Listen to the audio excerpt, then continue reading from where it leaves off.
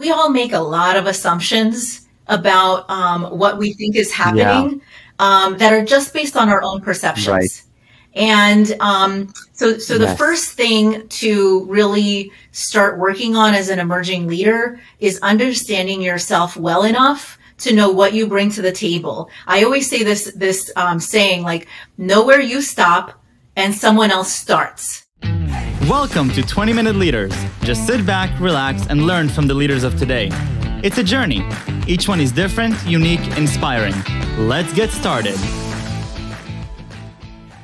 This episode is powered by J Ventures, a community-driven VC fund in Silicon Valley, in partnership with Lomitech, and sponsored by Homeward Ventures, Hippo Insurance, Upwest, Hillel at Stanford, Leap, and Birthright Excel, and in media partnership with CTech. Welcome to another episode of 20-Minute Leaders. Let's talk about psychology. Dr. Amira Branco is a consulting psychologist, leadership coach, writer, and speaker. She leads Branco & Associates, a boutique consulting firm that aims to help leaders lead teams and navigate large, complex organizations, and helps organizations make it easier to navigate. She has a special passion for helping women gain the influence, power, leadership, and resiliency skills needed in today's diverse, complex, and ever-changing workplace. She has written about this in her new book, Millennials' Guide to Workplace Politics. Dr. Branco is also an associate professor at Duke University and associate editor of the Consulting Psychology Journal, and has a Psychology Today blog focused on women's leadership. Mira Branco, welcome to 20-Minute Leaders. How are you today? Good. How are you? Thanks for having me on. Thank you so much for taking time out of your busy schedule to be here.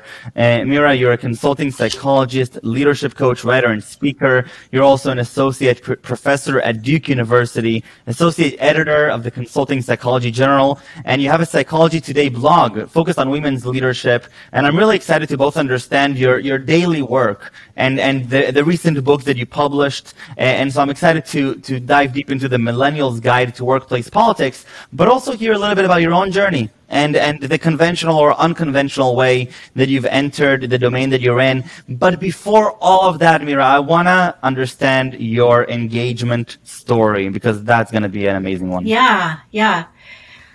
So I should say, so I live in the U.S. and in North Carolina right now. But I emigrated from Romania to New York with my parents a long time ago when I was 6 years old. And that was back when Romania was a communist country under a dictatorship. And so we emigrated as political refugees. And so, everything came a little bit more challenging than your typical, let's just move to a different country, and so I didn't understand, the language at all. That took a long time. That's not something that I had learned, to speak English in Romania, like some children do nowadays. And so, as a result, I think this started really early, my interest and fascination with psychology and how people work, because of the fact that I couldn't speak with people in your normal traditional way using the language.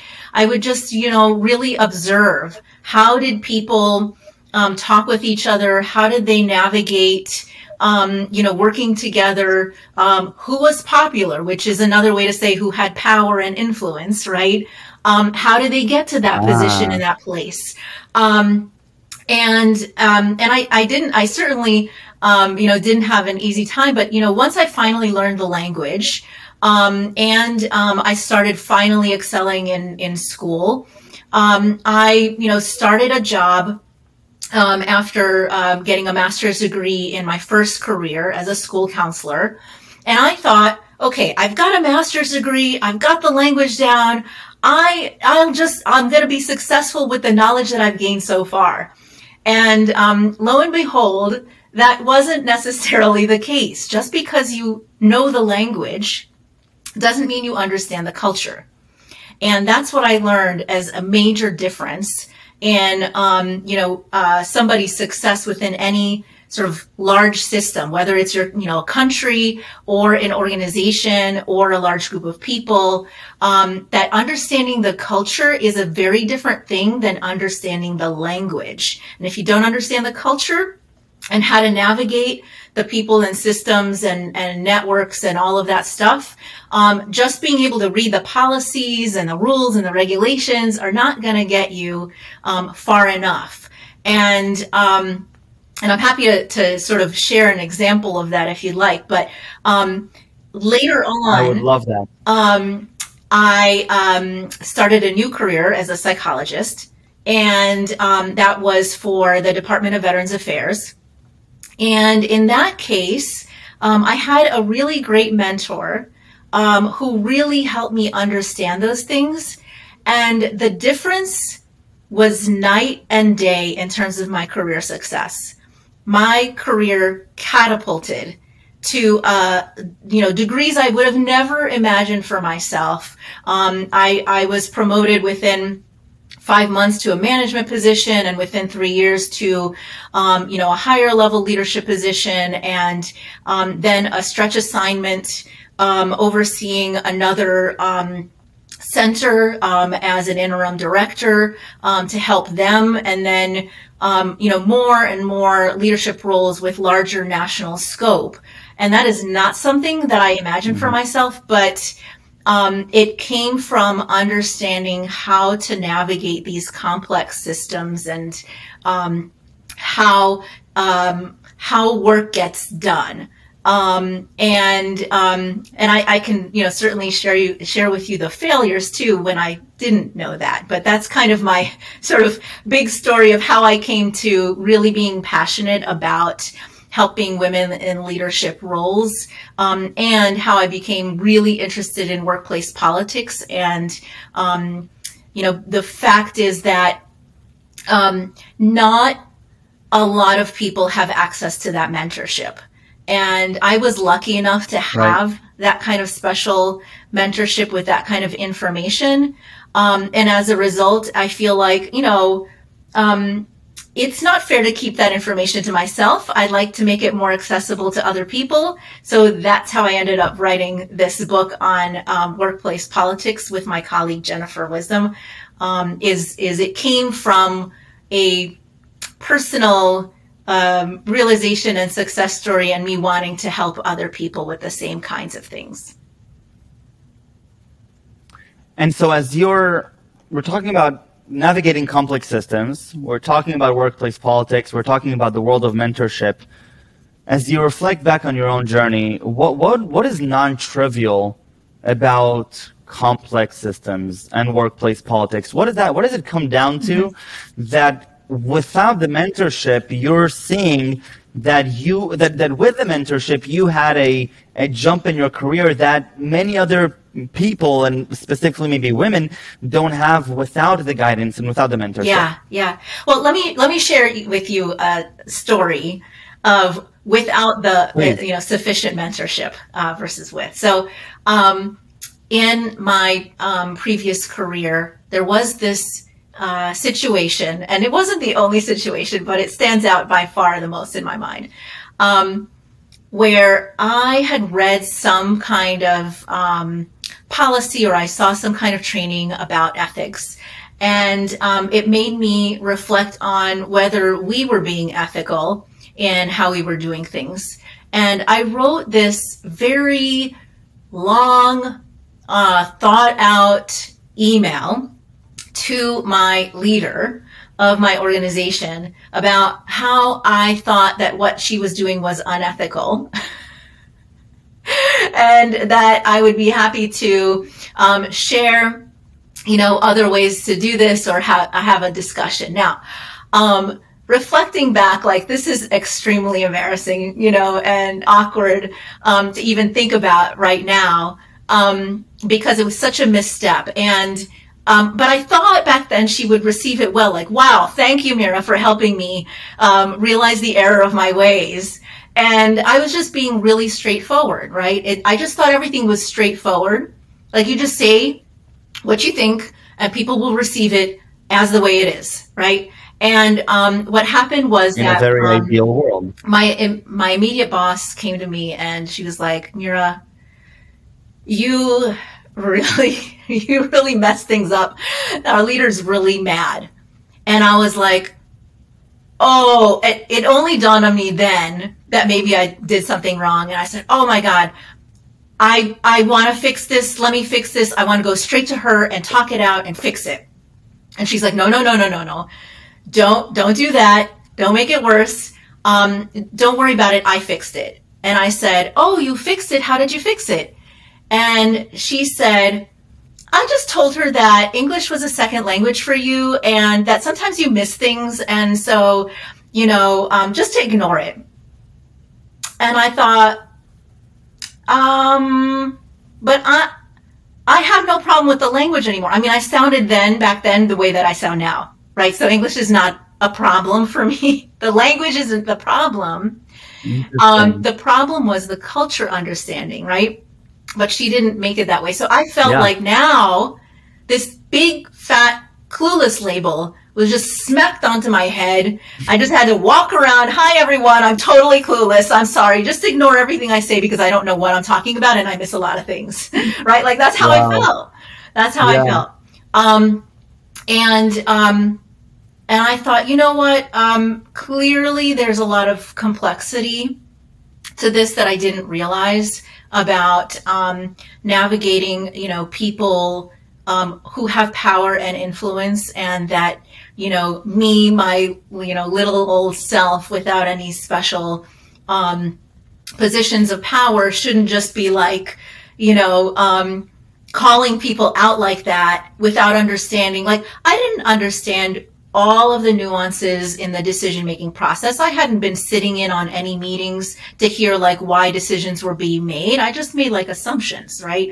So a lot of what I learned later on was how do you first, have access to understanding your leaders and the way they think and what is influencing them and what is impacting them, and the burdens of the sort of choices, hard choices they have to make, and how do you sort of get to the point where you can sit in on those decision-making bodies so that you can have an influence without being completely like outside of it, isolated, without being able to sort of converse back and forth with the people who are involved. So that's like one aspect of, what I learned over time. The other is, understanding that there are many people who have influence in the organization and could make great impact, but they might not be in the positions you think they're in. And that could really help you. And instead of putting them in a position where they have to defend the bad choices that you make, maybe you can get to know them and grow your network and, work with them, and they get to know who you are and your strengths, and what you bring. And so that you can sort of grow your influence informally that way. So those are just a couple of things that I learned through those experiences. And as you're navigating those experiences to today, and you're channeling those experiences to the work that you're doing today, where is the magic, or where do the main aha moments come to as you're working either with rising leaders or with the readers of your work? What are those key moments that would be relevant for the masses? Yeah. So the first thing that comes up often is we all make a lot of assumptions about what we think is happening that are just based on our own perceptions. Right. And so the first thing to really start working on as an emerging leader is understanding yourself well enough to know what you bring to the table. I always say this saying, like, know where you stop and someone else starts. So basically, know what you're bringing to the table, all your baggage. We all have baggage. We all have our biases. But know what they are, because you're in a position of greater strength when you know how to stop yourself from escalating a problem and making it worse. And then also being able to understand where someone else is coming from. And I would say 80% of the problems happen because you're making assumptions from your own lens, your own perspective, and being able to take a step back from that. And the way that you do that is you can do it through assessments. You can do it through coaching, like what I offer. You could do it through therapy. You could do it through mentorship and supervision, training, education. There's a lot of ways you can do it to gain that awareness, that self, leader as self. And the more you do it, the better you get at it. So I don't think like this is like a one-stop, one-shot deal, but really like our own personal development and understanding who we are makes us better leaders, makes us better as, people who can manage politics, because frankly, politics, in my opinion, is a combination of three things. One is very strong emotional intelligence. So that's all of that self-awareness and how you work with other people. Number two is understanding systems. So where you are in the context of all of the things circling around you and understanding all those things that are circling around you. And number three, understanding how to drive results. And if you could understand those three things, then you can be much more effective. Very, very cool. Amira, I can talk for hours about these types of lessons, and I really appreciate it. And I look forward to reading the book myself. I want to hear the story of how you proposed to your husband. Yeah. Super fun. So yes, I proposed to my husband. I figured, why wait? Like, I'm ready. Why am I supposed to be waiting for him, right? So, of course, this obviously shows the kind of person I am. So, we had some friends over for New Year's Eve in 1999. So this is 1999 turning into 2000. And my plan, and it worked well, is that I was going to propose to him when the clock struck, and the next day, the 2000. So what I did was I created this entire scavenger hunt, and all of their clues, one clue after another, led them to a place outside of our apartment where they found a camera and a note that says, "Feel free to take pictures while I propose." And at the same exact time, his clues led him to eventually, one last clue that said, "Sit down on this couch, close your eyes." And they didn't know. No, they had no idea. They had no idea. Wow! And I said, I can imagine what's going on through their mind. At that moment, I heard screaming outside of the door, and I'm like, "Oh my God, this better work out," because they're like screaming for like, "Oh my God, what's happening?" And wow. So he sat down, he followed the clues, he sat down, he counted to 10, opened his eyes, and there I am on my knee, proposing to him with a ring, and they're barging in, screaming, taking pictures. It was great. And now we have pictures of it. This is probably my favorite proposal story ever, and this is just awesome. And I have to say that the thing that I kept reflecting on as you were telling me the story is how it's easy to remember how many years you've the anniversary to your proposal, given the timing that you chose to do it, which makes it convenient. And Mira, I really want to thank you for coming, and I really appreciate your time and positive energy. I have a few more questions about you though, and I want you to take me back to your childhood. What really fascinated you as a child? You spoke earlier about the language and but what really fascinated you? Yeah, I mean, interestingly enough, it really was the sort of observing people and how they interact and, what makes things work between people. And I didn't realize it back then, but I really was an observer. Like I was a very quiet, sort of off to the side, but taking a lot of information in about people. Very, very cool. And what inspires you today? Honestly, I feel like it is the local leaders in my own community, because like they're more relatable, who are making such a big difference in the community. So, for example, like we have our Chamber of Commerce and the executive director, Aaron Nelson, like everybody already knows his name, is somebody who is bringing the community together of business owners and trying to not just support businesses, but make an impact in improving our community and with diversity, equity, and inclusion and stuff like that. And it's well beyond his job, right, to do that. But he is passionate about making this kind of difference. And there's many people in the community that are these kind of like, quote unquote, normal people, right? I'm making air quotes here. Normal, everyday people like you and me who have a vision, have a passion, and are making things happen that improve the lives of many people. And that inspires me. Like I want to be like that, like I look at that and I think, boy, I want to make that kind of difference someday. Beautiful.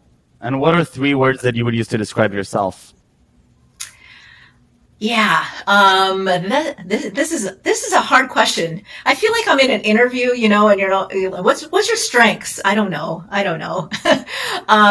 So I would say, a quote, a phrase. Yeah, this is what people tell me, I guess, about me. Intuitive, or insightful. Sometimes they say insightful. Strategic or intentional. And compassionate or kind or thoughtful, Mira, thank you so much. I can definitely see those 3, 4, 5 words coming into play throughout the last 20 minutes, and I really appreciate your time and effort and positive energy. Thank you for the inspiration, and stay safe and stay healthy. Thanks, Michael.